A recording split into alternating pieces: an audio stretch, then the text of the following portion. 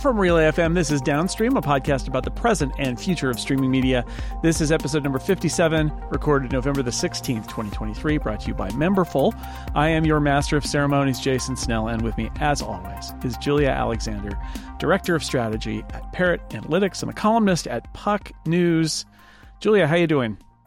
Good. Jason, how are you? Happy almost Thanksgiving. Happy almost, or just past and almost Thanksgiving. Don't forget our Canadian friends who do it early. They just do it early. Yes. You know, it's harvest comes earlier in Canada. I love it. I always love that there's a Canadian Thanksgiving that I don't even know is happening. And then it happens. I'm like, what? I think it's the saner option. I'll let you know, because I think it happens in mid-October and it's great because then you have a month. You'll actually have 2 months until Christmas. Yeah, I know. The U.S. Thanksgiving is basically a kickoff into Maelstrom. Yeah, and sprint. It's great, but it's a lot. Sprint to the end. And the Canadian Thanksgiving is also on a Monday. Is that right? Yeah, we are just a bunch of crazy folks up north, and I love that for us. It means you can't have a Black Friday because it's on a Monday. No. You'd need like a Black Tuesday, Wednesday, Thursday, Friday, and that's not acceptable. We also do our Black Friday on the day after Christmas. It's called Boxing Day. Yeah. And it's fantastic. Boxing Day. Yeah, that's a good one. Yeah. All right. We're here to talk about a bunch of stuff, but we're mostly going to talk about Disney and Hulu. And there are a bunch of angles here, but the news story is that Bob Iger and Disney made their declaration that they're going to buy out Comcast's share of Hulu, which we all knew was probably going to happen. And it's kind of a non-announcement in a way, because all they did was say that they'll buy it for the floor price or whatever the neutral arbiter decides is above that, which it'll totally be above that, and then they'll pay it whatever it is. So it's a closing of the books of this that's going to happen. It hasn't happened yet, but it will happen. But it does, I think, officially kick off the speculation season for us and everyone else about, now that it's official, what is Disney's long-term strategy for Hulu? I know we've talked about it on this podcast since the very beginning, but I feel like it, and I know you wrote about it, it feels more real now. And they've talked about, Iger talked about not licensing their crown jewels to Netflix, although doing some licensing. And then you wrote about how Hulu is already pretty big in the US. It's like 2/3 the size of Netflix. So it's not, it's there's some real potential. I have been thinking about this in prepping for this episode and thinking to myself, you know, all this doom and gloom around Disney and Bob Iger and all of this, who other than Netflix, who's better positioned to be a real player worldwide as a volume supplier on a streaming service? Who, other than Netflix, who is better positioned than Disney at this point? Precisely. The interesting thing that's coming up, right, is, so first of all, we have to give Disney credit. They released what can only be described as the most confusing press release around this announcement, right? They basically said, we've agreed to pay the bare minimum that we have agreed for years legally to pay Comcast. Not news at all. Not news, but eventually we will, if there ends up being these intermediary guys coming in, the bankers, and saying you owe a little bit more, we will pay that out. We will take full control of Hulu. So the question is, like, what does that mean? Right? For people on the consumer side, so if you're listening to this and you're like, I have Hulu, I have Disney Plus, like, what does that mean for me? Not a lot, right? The biggest thing is going to be the bundle that they're going to create. And the bundle, you know, I imagine will kind of look like what Star looks like internationally on Disney Plus. So you've got a tile, and then depending on your watch habits, you know, on your Disney Plus homepage, once you open it up, there might be, you know, continue watching the show you're watching on Star, which is Hulu here. So that's that kind of integration. It's not necessarily a bundle in the sense of like you are getting a new discount, you are paying for the bundle, but now it'll be within one app. And so the question that comes up over and over again is like, what does this mean for consumers? And then what is it really worth? And I think the consumer question we just kind of addressed, but what is it worth is a really fun one to think about, because that's different than what is the value of it. The value of it is what the bankers are spending their time thinking about. What is the actual potential revenue contribution and profit margin potential on this product if Disney takes full control of it, and therefore what should they owe Comcast? That is where very strong investment bankers and their analysts are going to come in and figure that out. What is Hulu's worth to Disney is a strategic question. And I think where it really has some long-term potential is in a multifaceted play. So if I'm Disney, I realize two things. I realize that I have a very large library that I do not need to hold on to because the vast majority of that content is going unseen, and I can license it out to a Netflix or a Warner Brothers Discovery or an Amazon, potentially an Apple down the road, and really just generate some immediate cash flow. On the other side of the equation, what I have within a Disney Plus Hulu bundle and a unified app is the ability to say, I think the vast majority of my customers are also customers on a Netflix or an Amazon Prime Video or whatever it may be. And the reason that this is important is because if I'm Disney, I need to invest in new original content, both on the branded side. So, we think about Star Wars, but also on the general entertainment and prestige side, and looking at kind of new procedurals and figuring that out. And I also want to bring some of that Netflix audience back to the Hulu Disney Plus audience. Disney Plus operates as a niche platform, right? You seek it out. You go to it when you need something. And so you open up the app to go watch the new Marvel show, whatever it might be, Loki. Hulu is the closest you get to replacing the habitual, I'm going to open Netflix to find something. There's a lot of great film and a lot of great television on Hulu, but people are habitually programmed to go to Netflix. What a lot of these companies have done is said, we're going to give you our license fare because Netflix is willing to pay for it. And then Netflix gets to go, now we're going to turn your Suits into a hit. We're going to turn your Ugly Betty into a hit. And so it's really great for us. If Disney and companies like Warner Brothers Discovery, but we're talking about Disney, if Disney's really smart, there's a way of saying, I understand that this content is probably going to perform better on Netflix than it might on Hulu because of the scale. But I also think if I play my cards right, I can bring that audience back to Hulu if they don't finish watching it in time and I bring it back. And I can also plan my future slate around the way that we're looking at some of these licensing deals, some of the audience that we're bringing in, and then how do we then lure them back in and keep them engaged with some new content like The Bear or whatever it might be. And so I think the strategic worth of Hulu is basically as a net, right? It is the ability to say, we're going to catch these subscribers who are not churning. I don't think they're canceling. And I also don't think that they're converting an audience. I'll give you an example of what I'm talking about. I think the new Suits show that they're doing for Peacock does not make a lot of sense. I think that audience that might be interested in Suits, if it wasn't on Netflix, is not necessarily going to convert into being a paid subscriber of a new streaming service. But I imagine that not the vast majority, but a significant portion of the Netflix audience of subscriber base in the US specifically has either a Disney Plus or a Hulu subscription. And so the question is, how do we disengage that audience from Netflix and engage them within Hulu and Disney Plus? So that way they're spending more time with us instead of going to Netflix. And how do we use our licensing strategy to kind of make that play work a little bit better? So that's kind of the worth that I see within the combined Hulu Disney Plus asset, and kind of owning Hulu. It really becomes this ability to kind of create a consistent, almost steady heartbeat, kind of a steady drum for a lot of their streaming initiatives. And of course, you bring ESPN in down the road and see how that looks. And then curious what you're thinking. I want to underline something you just said. This idea that Disney is a net, because I think I really like when you wrote about this. And I'll put a link in the show notes to the Puck piece that you wrote about the real price tag of Hulu, because it's not what they say it is, but it is this interesting opportunity for them. The net, this idea that the goal here is to keep your customers using your product. And that serves two purposes.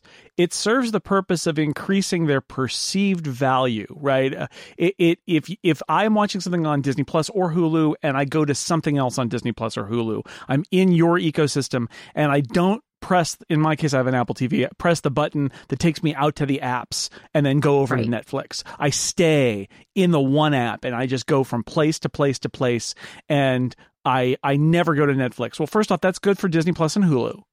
And then secondarily, it is in the long run good because you're taking time away from Netflix, which means you are very slowly devaluing Netflix. Not like people are necessarily going to cancel their Netflix and just go to Hulu, but it's a long game, right? You want to build up your value, your mind share, your time spent. And because there is a zero-sum aspect of that, you are now, in 2 years when they look at like, oh, I'm paying for Hulu, Disney, and I'm paying for Netflix, maybe they say, oh, I use them both. Or I actually use Hulu more than Netflix.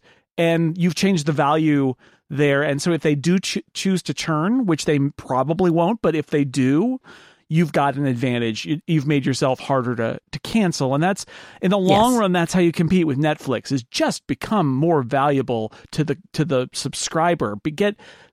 Have them spend more time with you. That's how you accumulate that value. And so catching them, and that's the value we've talked about before.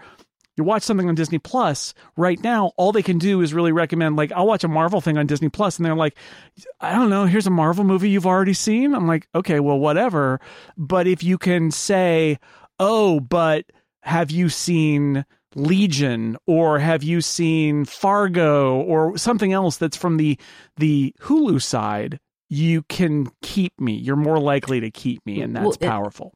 Exactly. And then there's this inherent question, and what Jason is really talking about too is this idea of the value perception. I think the perception is a core part of this. And by that, I mean the literal ability to be perceived. And by bringing some of that Hulu content, Jason and I talk a lot about on this podcast how about we love our different vMVPDs, and I love YouTube TV. And part of the reason I love YouTube TV is because it updates throughout the day based on my habits. And so when I turn on my YouTube TV in the morning or open YouTube TV, I never know the right term for it, vernacular, but if I open my YouTube TV app in the morning, it serves me Squawk Box on CNBC because it knows that's what I want. When I open it throughout the middle of the day, it goes to CNN because it knows that that's what I want. When I open it typically at night, it's going to NFL football, or it's going to an NHL game because it knows that's what I'm looking for. So there's this ability for me to actually perceive the content I am looking for without having to look it up. And that is what Disney Plus is missing without the Hulu integration. And the other aspect of this, is that it's not like Netflix necessarily has the better quality entertainment. A lot of what Netflix offers comes from the Disney and Warner Brothers Discovery, Paramount, and NBC Universal world. Like it's a lot of licensed fare. So it's not that it is better. They are just naturally, or not naturally, they have built a better system of bringing that content specifically to consumers at an easy level. So that way the perception, the literal ability to perceive the type of content that they would be interested in on top of new content creates a habitual consumer in the way that the TV guide used to. And we used to scroll through it. It was remember that TV channel guide? That was the greatest thing in the world. You would scroll through it and, oh my God, there's all the things I can watch.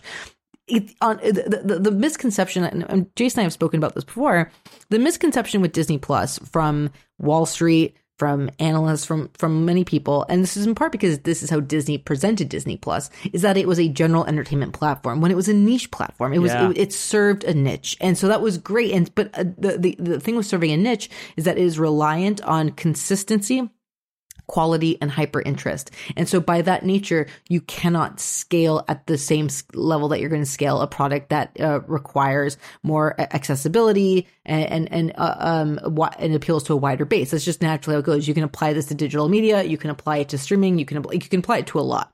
And so within that niche market, the best that you can do in terms of generating stronger revenue and then increasing your profit margins is by increasing the price of access to Disney Plus, which most families would pay for, and most Marvel fans and most Star Wars fans, they will do that. But what Disney is saying to investors and shareholders is that we have a super scalable product. The only way that you have a super scalable product is by appealing to those broader audiences, and that is where Hulu comes in.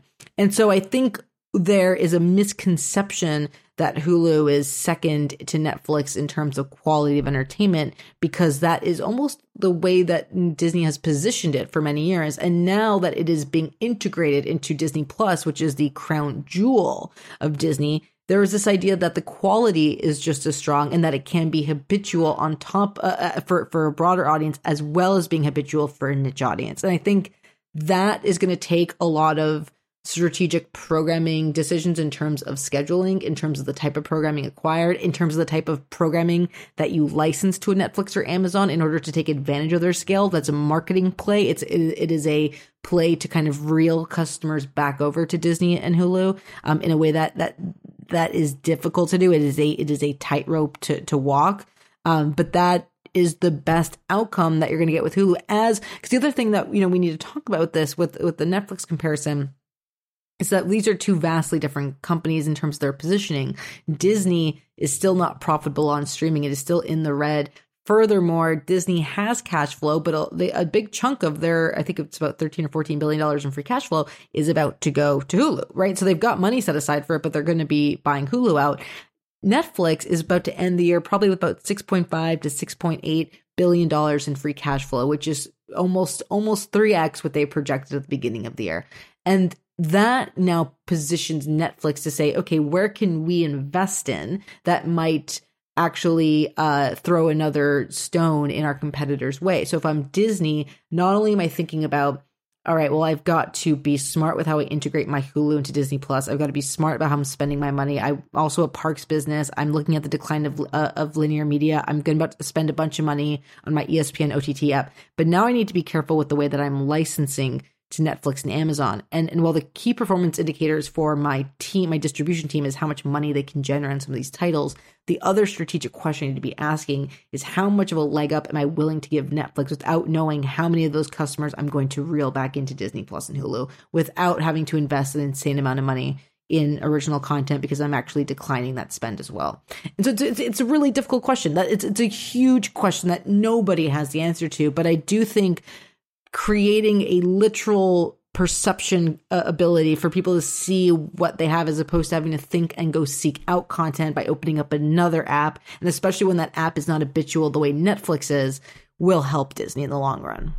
Yeah, it is. It's hard to unseat the leader, and Netflix is the leader. At the same time, it gets really easy to imagine that the leader will be unassailable and will always be the leader. And that's not, that's not true either, right? Like Netflix is not going to be number one forever, or at least certainly going to be number one forever. Competition is going to emerge. And thinking about what Disney has, I think that Disney's got the best chance to be a real competitor. But you're right. One of the ways we have to think about it, and in the U.S., this has been more of a challenge than, of course, in other countries where the Star content has been rolled in and you're basically getting a big chunk of what is Hulu in your Disney app already. But in the U.S., it is funny to flip it over and think, well, no, Disney is a niche player. It's families and certain franchises, and Hulu is sort of for everybody.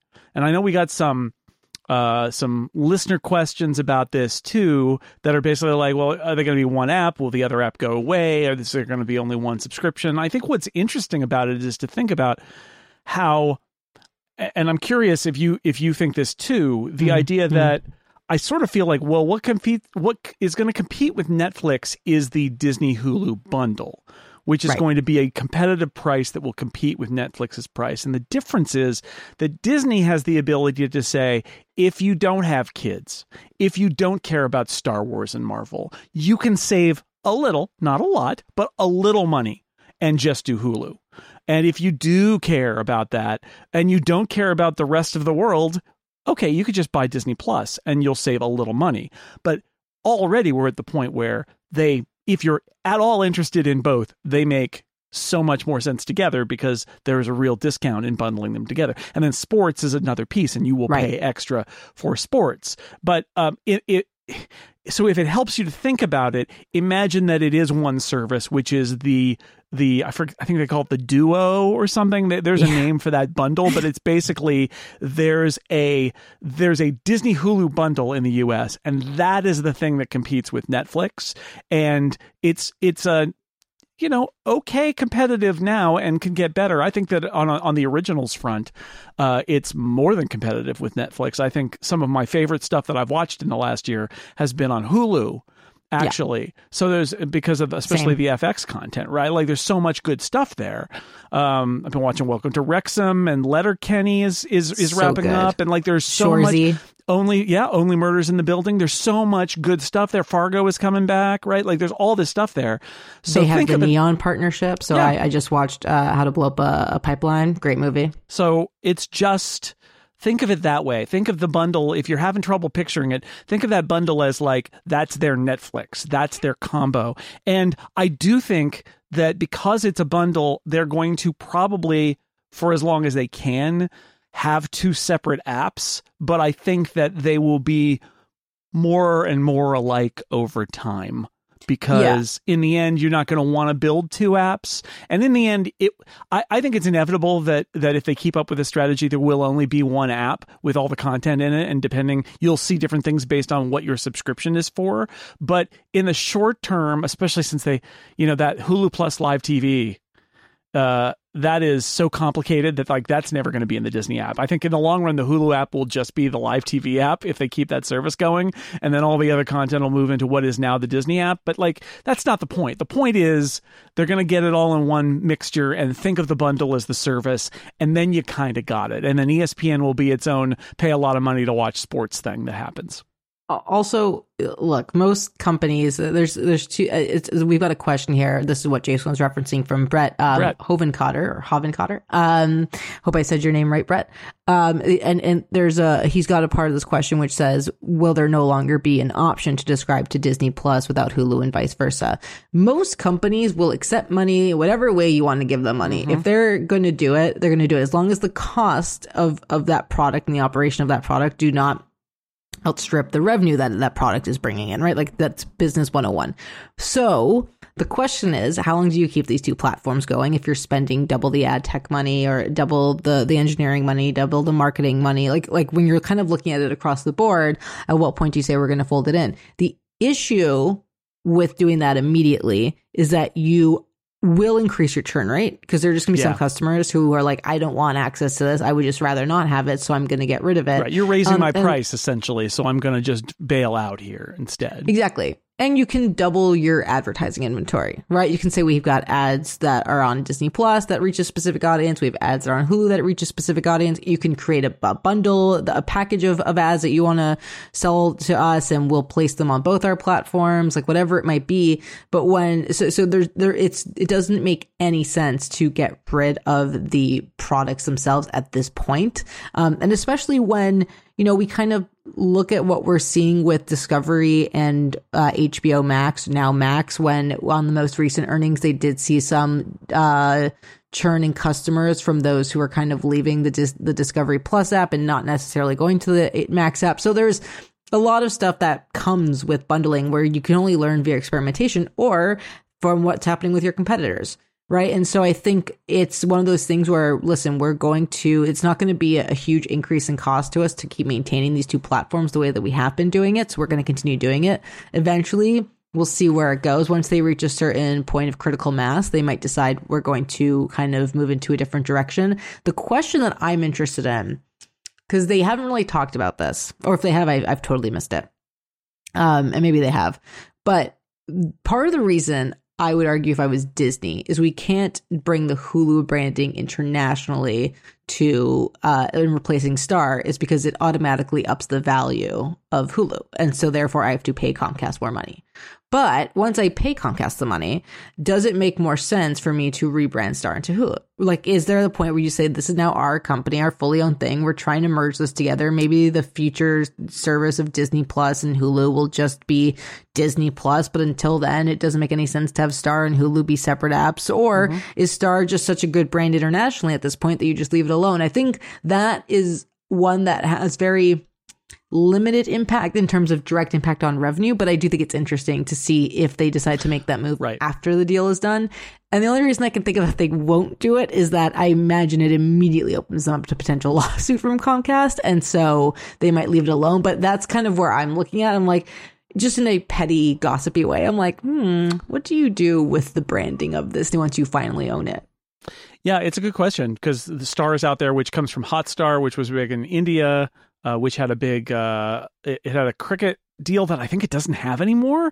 They're trying to sell the business. Yeah. So there's a lot going on here. I think it's not out of the realm of possibility that in the end Hulu becomes the brand worldwide and there's a Disney, and Disney recedes back to being a family-friendly content brand inside it. I think that is where you might even have, like you do, I mean, because if you think about Disney Plus, what are the tiles in Disney Plus? One of them is Disney. There was Disney, Marvel, Star Wars, National Geographic, right? Like Disney is inside Disney, which is a little weird, right? But it's open to them. If they feel that Hulu ultimately is a better general entertainment, like you said, consumer brand than Disney Plus, and it might be that, and Star maybe internationally, or maybe it's Hulu, and they'll introduce that as a concept. Certainly, it's a possibility. They got a lot. I mean, you inherit what you inherit. They inherit this legacy mess. They've got a lot of assets. There's a lot of possibility here. I think it will be and to answer Brett's point, maybe at some point, but they're gonna make it like, as long as you've got people who are in your ecosystem, if they don't want to have the dual bundle, I guess you just sort of let them until it becomes like technically difficult, and even then you can afford to say, look, we're going to give you the whole thing for a year for the price that you paid, and then you'll have to pay the new price. And there'll still be some churn, but like if you can put it all together and prove that it's got value, maybe they'll drop the individual bundle eventually. And then ESPN, as somebody who pays for the trio or whatever they call it, where I'm also getting ESPN Plus, I think it'll be interesting to see their ESPN choice, because that feels very much like, a separate brand with a separate business that will cost more money, although again you can maybe save in a bundle in order to do that over the top ESPN that will just be a whole bunch of live sports stuff. Do you know what I hope they fix? I don't know if you run into this issue with your ESPN Plus, Hulu, Disney Plus logins, but I can already tell from Jason's the amount of times it logs you out and then is like, authenticate yourself, and just that experience. I'm like, Disney, please, well, if you like, please fix this. The problem, and this is actually going to be one of the things that's fixed by them finally going over the top with ESPN, is that they have content that's a blend of content that you pay for as an ESPN Plus member, and content you have to pay for through a cable or over the top provider. And so you end up in lots of really weird login states where you're logged in to your ESPN Plus subscription. But in my case for Fubo, it'll be like, oh, but are you on Fubo? And I'm like, I am. I am. It's like, I'm not sure. And I end up having to log out of everything and log back in. And the beauty of the over-the-top ESPN package will be, in part, they control the login and they don't need to worry about a partner. But currently they've got this weird bifurcated thing where there's some content you can only see if you're also paying for cable.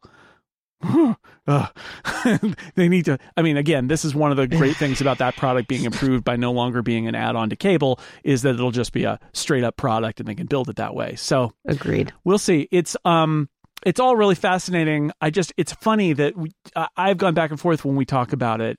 And I'm not saying they will succeed, and I'm not saying that Disney doesn't have issues. Certainly there are lots of issues, but I look at the fundamentals of like what they've got, and I look at the landscape about who they're up against, and I think again, like I said at the beginning, hard to see somebody better positioned right now to take on Netflix than Disney. I know that Warner Brothers Discovery is out there, and I know that Comcast, NBC Universal is out there. There are also lots of conversations about how ultimately those two will probably get together, which is weird, but it could happen. And that would be a player too, right? And that may be where we end up, is like three big players. But Disney, thanks to the content that's in Hulu, they are pretty well positioned. And Bob Iger just has to, he's got to have to figure out how to navigate the cash flow issues and paying for all of Hulu and what the branding issues are and what the integration is. And it's like, it's not going to be easy. Like you said on Twitter, challenging, but fun to watch. Challenging, but fun is literally how I respond to, just in case anybody wants insight into my professional life. Whenever I get a very complex request from a client, I literally in email respond, challenging, ! But fun, ! Yeah, I mean, right. It's like, as we, not being, I mean, you are a consultant to the industry, so you are kind of an insider, and I'm completely on the outside here. But I will say, I look at a problem like this, and I actually think the same thing, which is, wow, this is going to be hard. It's a puzzle. There's going to be many steps. It's complicated, but they got the pieces. And so it's not like, oh, this is a disaster. Let's just, you're not trying to do damage control. It is like a puzzle to solve. But like, I firmly believe that Disney has the pieces to solve the puzzle. They've just got to put it together. And again, challenging, but could be a lot of fun for the people involved. Absolutely. Jason and I get to say it's challenging but fun, exclamation point underlining the fun, because we do not work for the Walt Disney Corporation and our jobs are not on the line. So there's an element of like, we get to just play a lot of fun platform chess. And so it's very fun, but there are elements of this which every other company is facing. I work with many of the other companies, and it is, it's a challenging, scary time for a lot of people. But also, once we get through this period of peak disruption, it'll be a moment to kind of say, 30 years from now, when that moment was happening, I got to be involved in some capacity on figuring out the solution when we are deep in that problem. And so that's kind of the thought I have about it. Again, not being tied to what is happening with the stock of my company based on the performance of my product. Exactly right. This episode of Downstream is brought to you by Memberful. Running a business can be hard. Let me take it from me. You're in charge of a lot of things, maybe things that you're not used to being in charge of, but you're running the business and it's charge of you. So you're in charge of it. That's how it works. You might have to look ahead, make sure that business remains profitable long-term. One way to diversify your revenue stream is to introduce a membership program. This is what I did. Memberful can help you do it. And that's what I used for my business too. In fact, I have 2 Memberful programs, 3 if you count Downstream Plus, 4 if you count Upgrade Plus. Oh my God, I use Memberful a lot. Let me tell you about it. Memberful has everything you need to run a membership program, including a streamlined and powerful checkout, an easy-to-use member portal, transactional emails, a member management dashboard. Basically, if you think about it, you would have to build all that yourself, or you'd have to go and be part of somebody else's product. And if you're like me, you're like, well, no, I want to own the product. I want to be the product. This is the thing I'm building is my business. I don't want to be something inside someone else. I want it to be my thing. But then do I have to build all the credit card connections and all the emails and the customer service? And do I have to build a whole thing? And the answer is no, because that's what Memberful is. Memberful is the structure for your membership program that you can put into whatever business you're running. And that part of it is not something you have to build. They built it. It's already there. It works great. I was able to set it up I deferred asking people for money for 6 Colors and the Incomparable for a year. It was just I know I need to do it. And I dreaded it. And the moment that I said I would do it, it was up in a week. How is that possible? It's because it was Memberful. Memberful made it possible. And because it was so easy to integrate it into my websites. And as a result, I now have a stable income from memberships where people pay me monthly, annually. It comes in. It's a huge boost to my business because I had previously an ad-driven only business and it was not sufficient. And adding the membership piece has made it more sufficient. Memberful has tools to let you give your members stuff. It made it much easier for me to send them emails, to give them downloads, to give them special custom podcasts like Downstream Plus, which you should subscribe to, by the way. Anyway, it is all because I didn't have to build that stuff. Memberful just gave it to me. I can't say enough about it. It will help you too. It will let you build the membership that is best suited to your audience. You can have custom branding, newsletters, podcasts, gift subscriptions. Apple Pay is supported, free and paid trials, automatic referral discounts, and a whole lot more. And they've got a whole suite of analytics so that you can have an in-depth view of what is working, what is not working, where to double down. You may not be a marketer at heart either. They can help you with that. It seamlessly integrates with tools you already use, including MailChimp, WordPress, Stripe, Discord. Maybe you've heard of them, and much more. And if you need them, their support team, which I have contacted on many occasions, they are so good, and they will help you too, help you with simplifying your memberships, growing your revenue.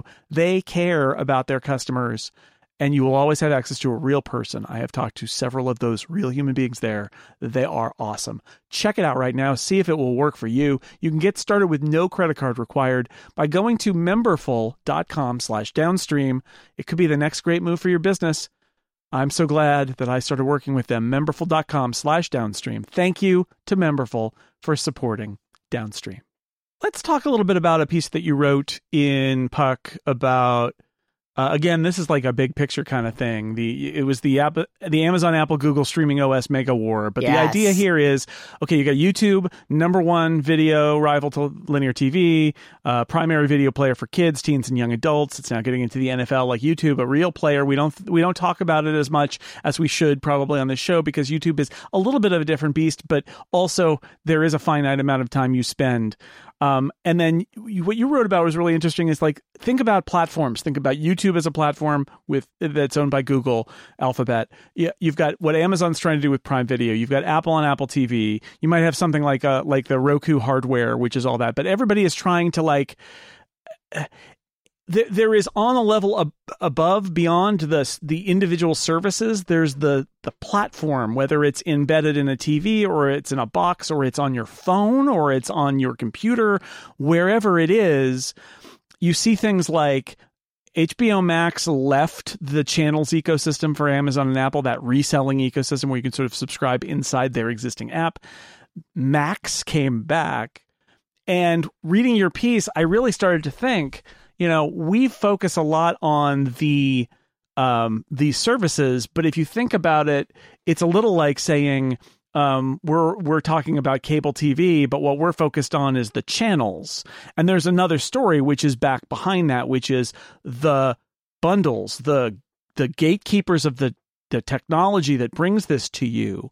And I wanted to ask you, is the future of TV as a la carte as it is now, or are we really heading back into what I know some people have called the great rebundling, where we end up watching as, everybody is trying to put bundles back together, and that the power of the people who have platforms as gatekeepers in that? What do you think? Okay. So I'm obsessed with that. I've been thinking about nothing but two things for the past 12 months, maybe 13 months. One is that digital advertising is a house of cards, and that's very scary. Yeah. And two, semi-related to this OEM conversation, right? This idea of, if you look at the trajectory of advertising spend, if you look at the trajectory of consumer behavior, and if you look at the trajectory of needs for a lot of the OTT providers, the commonality is connected televisions. The commonality is who gets to own the gateway to TV and media in the living room. And right. Part of the reason why I'm obsessed with this conversation, and the company that got left out of the headline, which I understand where my lovely Puck editors were coming from, is that it's not as flashy. But the reason why I think this is a really big deal now is because of a product from Comcast and Charter called Xumo. Xumo. We had a Xumo item in our show notes for like a few months, and we never got to it. But yeah, Xumo is the hilariously named XUMO. It is a Comcast streaming box that it is actually giving, I think, to broadband customers who don't have TV with Comcast. They're like, that's okay. You don't need TV. Even though we're Comcast, you can have Xumo and stream with that. And the reason that Xumo, I think, is such a big deal is because what's made Comcast and Charter work for so long, and especially, and what will kind of continue work for them, is this idea of creating a triple threat bundle, right? A bundle of necessities. And so the necessities are broadband, wireless, and television. Television has become the weakest link of that. It used to be the most important part of it. Now it's the weakest part of it. And what we're seeing happen with like Disney and Charter It's this idea that, all right, we don't need to carry all your channels. Disney doesn't necessarily want to maintain all these channels. We really want to carry the ad-supported streaming service you have. So instead of giving customers access to channels, we're going to give them access to streaming platforms. But we're going to build it into a bundle of sorts that comes with their phone and comes with their internet.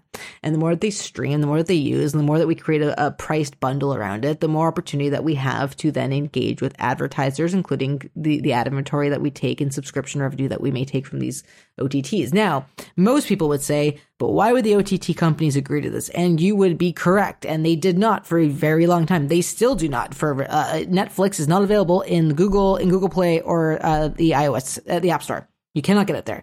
You have to go to, you can download the app and then it brings you to their website, because you have to sign up through there because they don't want to give that up. What we've learned in the last year is that most of these companies that are operating within the US do not have the distribution or scale they need to compete with Netflix. So where do you go? You go which is what Max is. You go back to where there's an ecosystem, where the front page is controlled not by the OTTs, not by linear television anymore. It's controlled by the OSs. So it's controlled by Amazon. It's controlled by Google. It's controlled by Samsung, is where people are then saying, okay, then how do I get to my app via here? And what the other advantage of this is that they get to say, well, what were you watching in those apps? Cool. Let me pull from there. Let me show you what you're watching across all these different services. So you don't even have to really think about what you want to watch. We're gonna suggest some for you. Famously, Netflix is not part of Apple TV. You hear from a lot of Apple TV owners that they sometimes forget that there's Netflix shows because they don't see them, because they're just not there. This is the big issue. The reason I talk about Google and Amazon so frequently is because I'm like, okay, if you can't offer wireless, you're not offering broadband. What are you offering to people? It's everything else. The example that I use to kind of look at how this could be is Amazon's publishing dominance, right? So they started by selling books on Amazon Prime. You could go and buy a book. Then they made Kindles, right? You can go and read the book on the Kindle and you can buy it via Prime. Then they bought Goodreads. Then they bought the site that people are going to recommend books and get interested in books and talk about books. And they said, also, now it's a one-stop shop. You can come to Prime, download it directly to your Kindle. Then they bought Comixology. They bought the other reading that the people were doing that wasn't on Goodreads. And they said, well, you want to get your comics? We've got this new Kindle. You can do it over there. It's great. And all of a sudden, you are just everything you need is Amazon. It's one stop. Google is doing the exact same thing on the video front. Google is saying, what do you want to watch? You want to watch something really quick that you can kind of scroll through? That's YouTube Shorts. You want to watch something that's a little bit more laid back, but a little bit longer, maybe a deep dive into something. You want to learn something? You're going to go to YouTube. But YouTube is also the second largest search engine, followed second only to Google. Right. So if now you're in a place where you're really reaching that niche audience. Okay, now we've got the niche audience. We've locked that, and we've locked those niche advertisers in. Who do we not have? We don't have mainstream. We don't have the sports high impact, high volume audience. What are we going to do? We're going to get Sunday Ticket. We're going to now get into a world where we're going to have that relationship, and then we're going to tie it back to our operating system, Android software that is plugged into the CTV. We're going to be able to recommend all this to you. We're going to store your credit card information. It's going to be a one-stop shop. And this is a company that puts aside money for legal issues with the FTC because they're like, we're going to do this. They're also, if you look into the trajectory of advertising issues, they are one of the few companies, and that by they, I mean YouTube specifically here, not Google. We're going to get to that. YouTube specifically. They're one of the few companies that has a really strong relationship with advertisers when it comes to impact.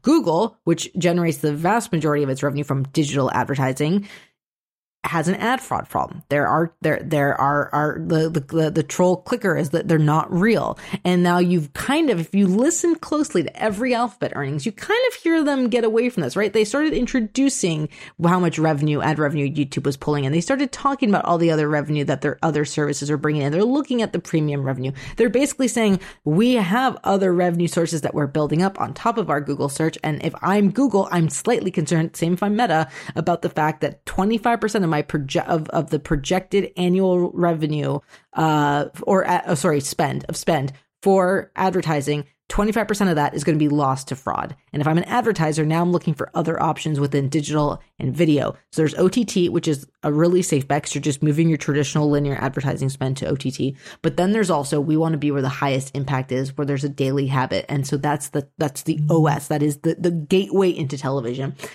but that's just the gateway. Then you're in this Google-owned universe and YouTube-owned universe where your credit card's on file. You want to get your specific subscription. You go to primetime channels. You've got YouTube TV, whatever it might be.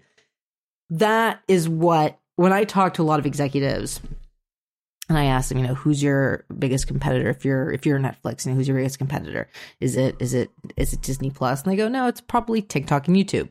And it's not just TikTok and YouTube. TikTok is TikTok. It's its own thing. YouTube is Google. It is a different ecosystem. It is a lot of money that they know how to spend in a way to kind of get to the point. The end game for Google might not be owning sports, right? Sunday Ticket might be a very expensive experiment that they kind of know. The end game is getting to being the main distributor that every customer has to go through to get the service that they want. And the Disney Charter deal was a massive moment for this. And this has been happening for a while. And I would think it's interesting, but whatever, except for the fact that Xumo is like the tie. And they're like, we realize that we're going to lose out to the question of who distributes the content. The suppliers have figured out they can't necessarily do it on their own. Who distributes their content? It's either the carriers that have always been doing it, so the phone guys, the wireless guys, the broadband guys, or it's the new tech giants who the entertainment companies are more scared of.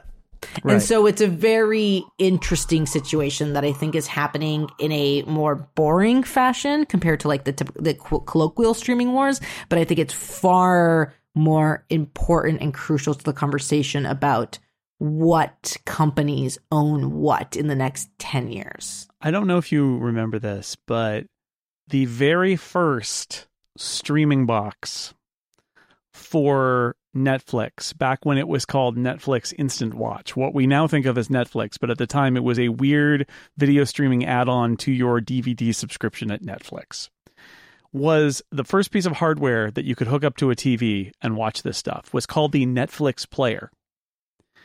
All it did was Netflix. And the way that worked was, I believe it was developed at Netflix and then they wanted a hardware partner because it was kind of outside their area of expertise. And they got a hardware partner, which was this company that was making music streaming boxes, kind of esoterically. And they're like, could you make this for us? And they said, sure. Well, that company was Roku.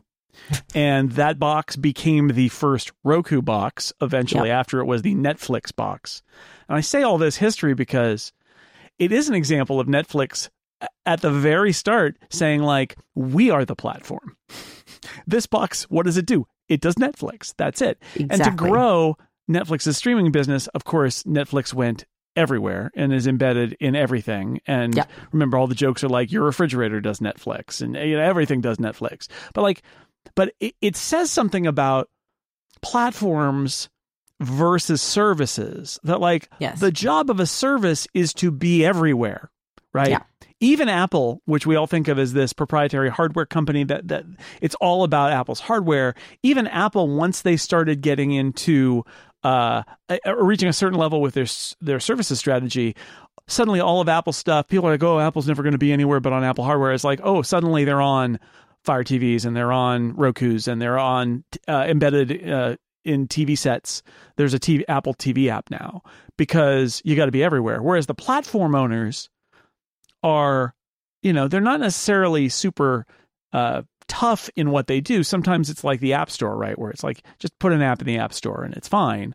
But they are still gatekeepers and they can still craft the experience for their customers. And you're just a service on someone else's experience. And that gives them power that is a different kind of power than you get if you're Disney or Netflix. And it can be soft power, or it can be it can be more than that. And so, and there is part of the frontier of this world where it's going to be things like, look, your access to the internet comes from a cellular provider or a broadband provider. Yes. Who are they? Do they offer you a deal? Like, I get my Max through AT&T Fiber partially because AT&T, owned HBO at Max at that point, and they don't anymore, but it's grandfathered in, whatever. Anyway, I get it through them. I have a bundle essentially that includes Max in it. And Charter has the bundle that includes Disney in it. And then AT&T used to, although they abandoned this, which is also fascinating, used to have a box they would sell you that would have like streaming TV on it. And so AT&T is my portal into the rest of the internet, and they are right there saying, hey, customer, we can bundle some stuff for you. Yeah. And there's power in that. And like Netflix may not like it and Disney may not like it, but like they're also not going to be broadband providers, and they're not going to build their own operating systems and app platforms. And this is my thing. I think the term direct to consumer is misguided, right? I think the term is direct to platform. I like what you're saying. I think I literally just direct wrote down device, the idea of, but what device? It's exactly. And so the question that really comes up, this is where Comcast and Charter really need DirecTV to an extent, less of an extent, but really need to figure this out, right? Because the fourth biggest, or soon to be, I imagine, I'd have to look at Dish's most recent numbers, and we'd have to get numbers from Google. We don't have Google's numbers. I imagine YouTube TV is close to becoming the fourth largest MVPD, not just vMVPD. Yeah. And so that would be a huge moment. The advantage, and this is what Jason's saying, I use this term lovingly, and my colleague at Parrot, a guy named Brandon Katz, brilliant guy, he's our industry strategist. He said it in a better way, and I love it because it makes me sound less mean.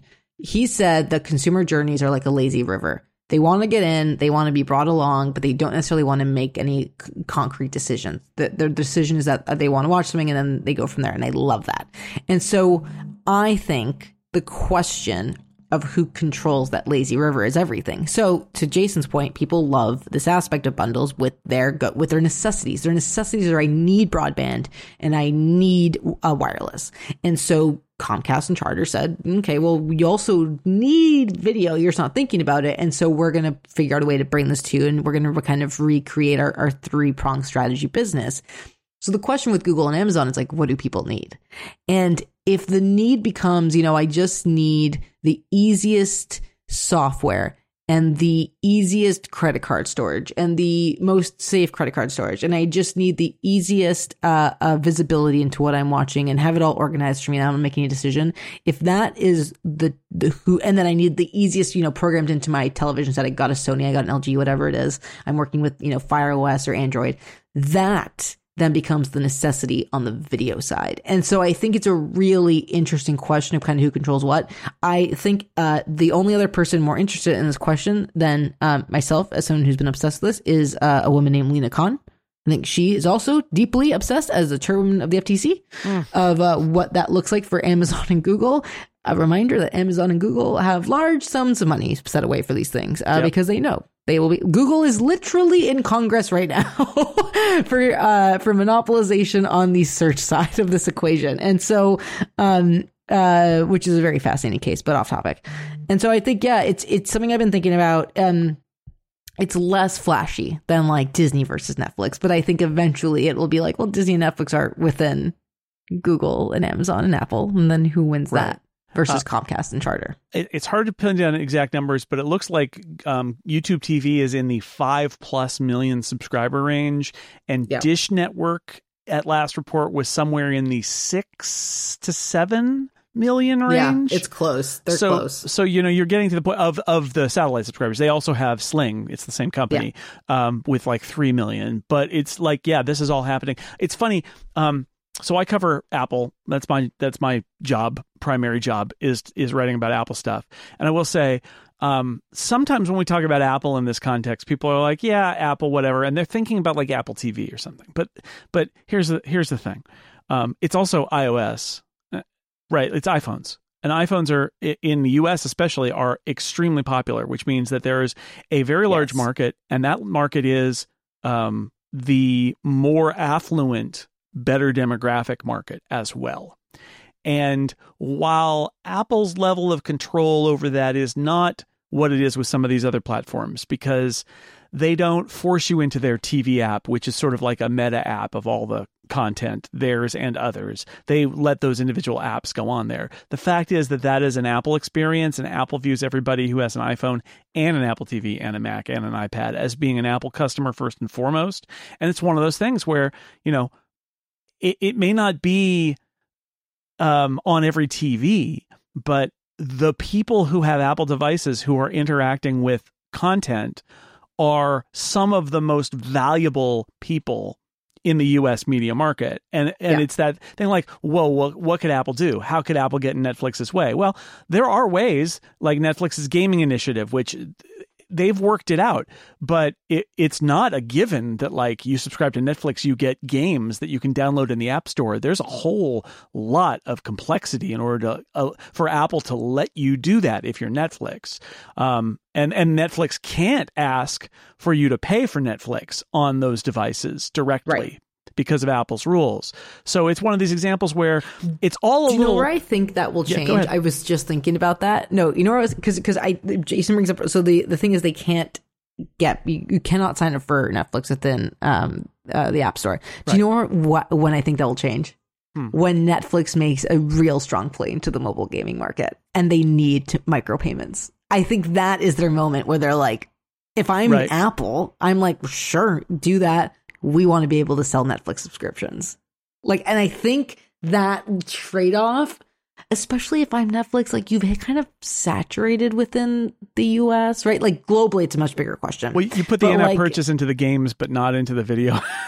Yeah, like it's right. It's this weird thing where I think that's going to be a huge thing as Netflix really invests in its mobile gaming. I think I've been thinking about this. So the challenge with, and this is, so I'm glad we've talked about this a little, and I'm sure we're going to come back to this topic in the future. But like the challenge in talking about it is talking about Disney versus Netflix is like talking about Hertz versus Avis. It's like talking, about anything, about Coke versus Pepsi. It is like versus like. I know they're not exactly alike, but they're real close.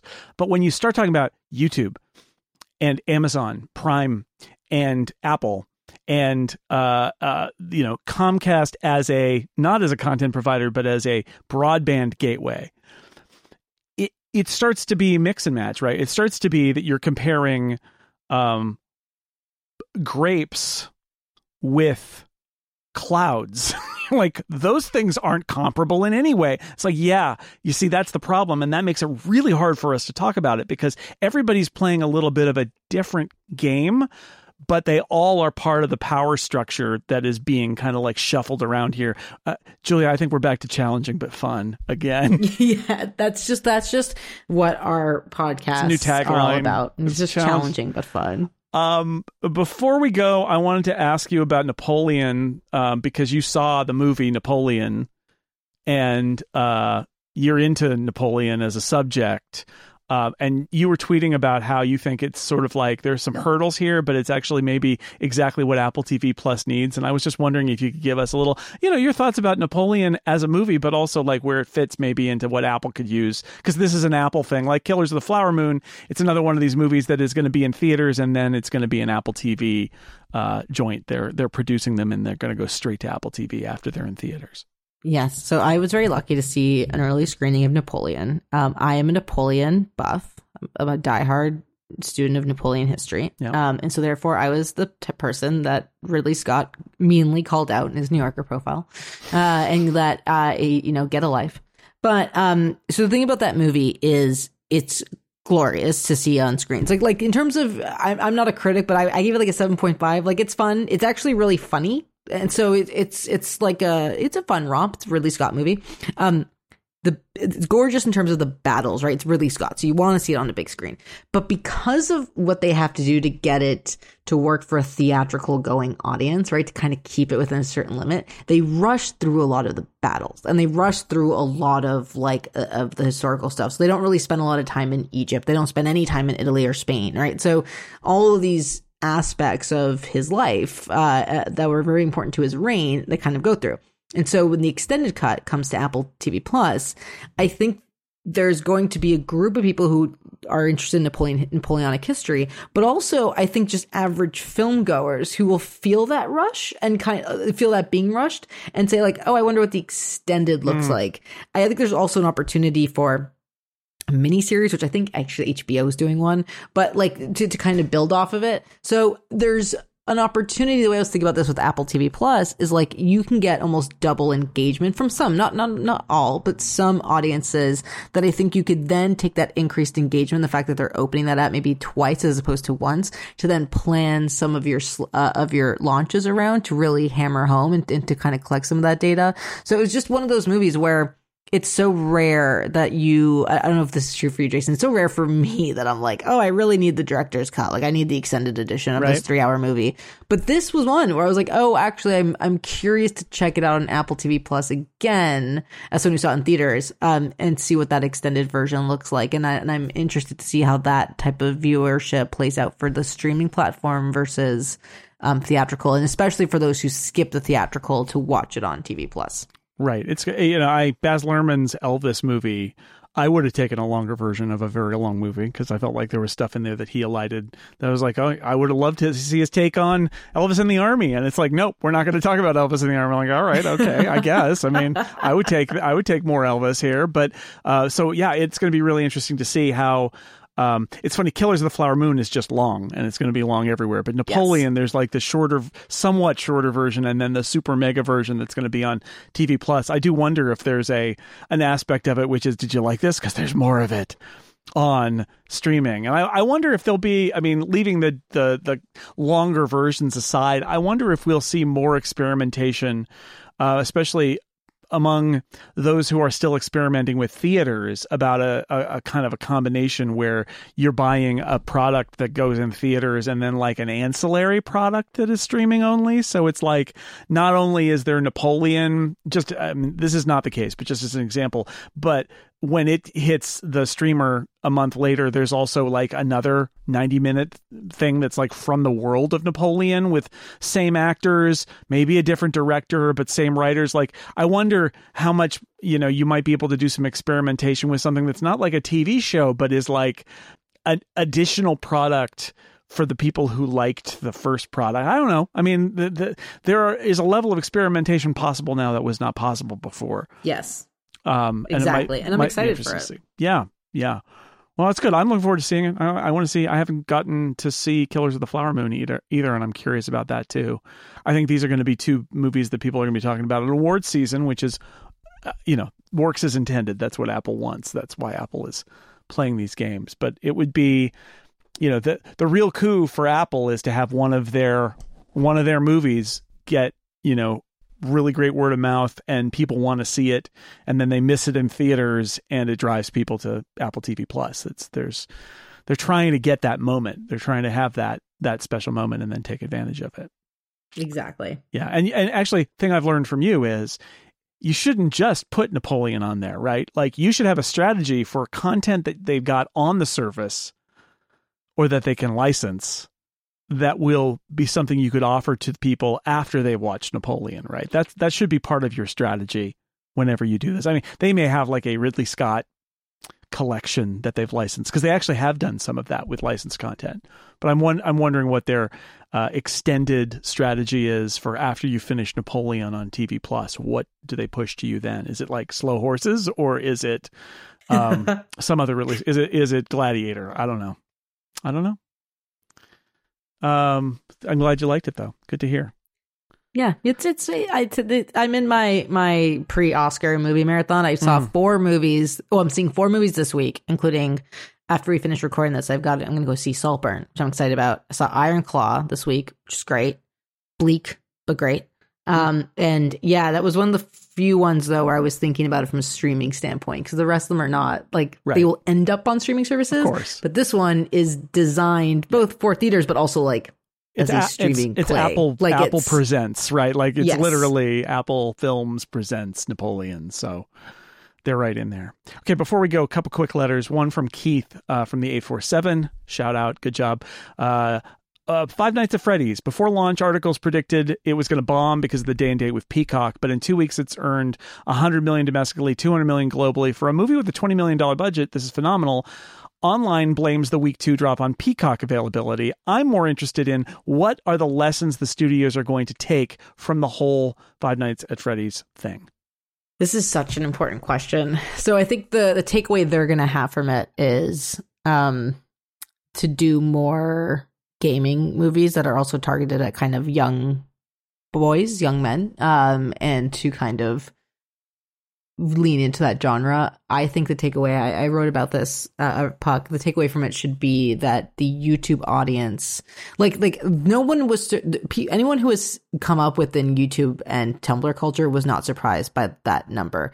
I think what it really showcased was like, you need to take that YouTube audience seriously as opposed to just, and I don't mean taking like YouTube commentary seriously, but I think the idea of there were like tens of millions of views on these videos for years, then there was an engagement, there was an audience. And so really tapping into that YouTube audience, like what do they do with that Minecraft movie coming out, right? Like how do they really parlay to this audience, play to that audience while also just trying to create a film that's entertaining, which this one seemed to miss the mark on based on reviews I read. I think that's the takeaway for me. It was like the same way that we're looking to gaming adaptations now is like, how do we move this forward the way we did comic book adaptations? Like that YouTube audience is so crucial to those conversations. And for a while, they've just been like, oh, that's an audience and we don't really know how to tap into them and study them. And now it should be like, how do we engage that audience and get them out to theaters while also getting them into our streaming platforms for that kind of second or third viewing option. So I think that's... Not every audience is going to be scared away from theaters by the fact that it's on streaming, right? Like some audiences, some content, people are going to want to go to the theater and see it. I think that that's part of the lesson here too, is that, yeah, maybe some of the drop off is due to Peacock, but there's also advantages to, we talked about it before. It doesn't just happen when they're simultaneous. It also just happens when they're staggered. But the idea is you market a film once, that marketing works for the theater. It also works for when it goes to streaming. And if you're marketing it and it's on both, you're marketing it for both at the same time. And you save, I mean, your marketing is more effective that way because not everybody can go out to the theater. I don't know. Exactly. You can make box office and still be in a streaming service if it's the right fit, right? I mean, we could talk about Marvel and Star Wars and how maybe their strategy has backfired, but at least in this particular case, it seems to have worked just fine. Okay, one last letter. This is from Brantz, and it's just more of a link, but I appreciate Brantz sending it along. Echo, a forthcoming Marvel show that's actually a spin-off of the Hawkeye show, but also related to sort of the Daredevil shows on Netflix back in the day. Echo is going to be on Disney Plus and Hulu. Now it's a mature audiences. It's got more violence and all of that, but interesting move. Do you have a quick read on the experiment of putting a Marvel show on Hulu? I think the fact that it's mature. Yeah. I think that's my big read on it. One, why not use Hulu? Like I always thought that was weird that well, I guess not weird. Like they want to pull as many people as they can to Disney Plus. I think what we've talked about on this podcast is like, they've kind of hit their saturation with that audience. They're not going to grow that audience. So why not at least try to widen the distribution of the show to try and grow that audience a little bit more? And I think Echo is the most adult. It feels, based on looks, I haven't seen any of it. It feels like the most Netflixy of the Marvel shows, and really leaning into that kind of adult category. It feels the least tied to knowing Marvel knowledge. And so I think there's kind of like, let's make a broader play. I was going to say the other show that they could have tried this with that I think maybe now they would have tried it with is Moon Knight with Oscar Isaac, which it had essentially, he's a Marvel character, but had no ties to, you didn't need to know any other Marvel anything. And I kind of like that show. And I wonder if in a Hulu context, it might have had more viewers. I also have to wonder, thinking about Moon Knight, thinking about maybe some other content from Marvel, if there isn't some stuff in the Marvel catalog at Disney Plus that might be worth putting on Hulu, right? Like take some of that content, like I know that like the Daredevil stuff from Netflix and all that stuff is going to be on Disney Plus, but maybe some of that should be on Hulu. Maybe it should.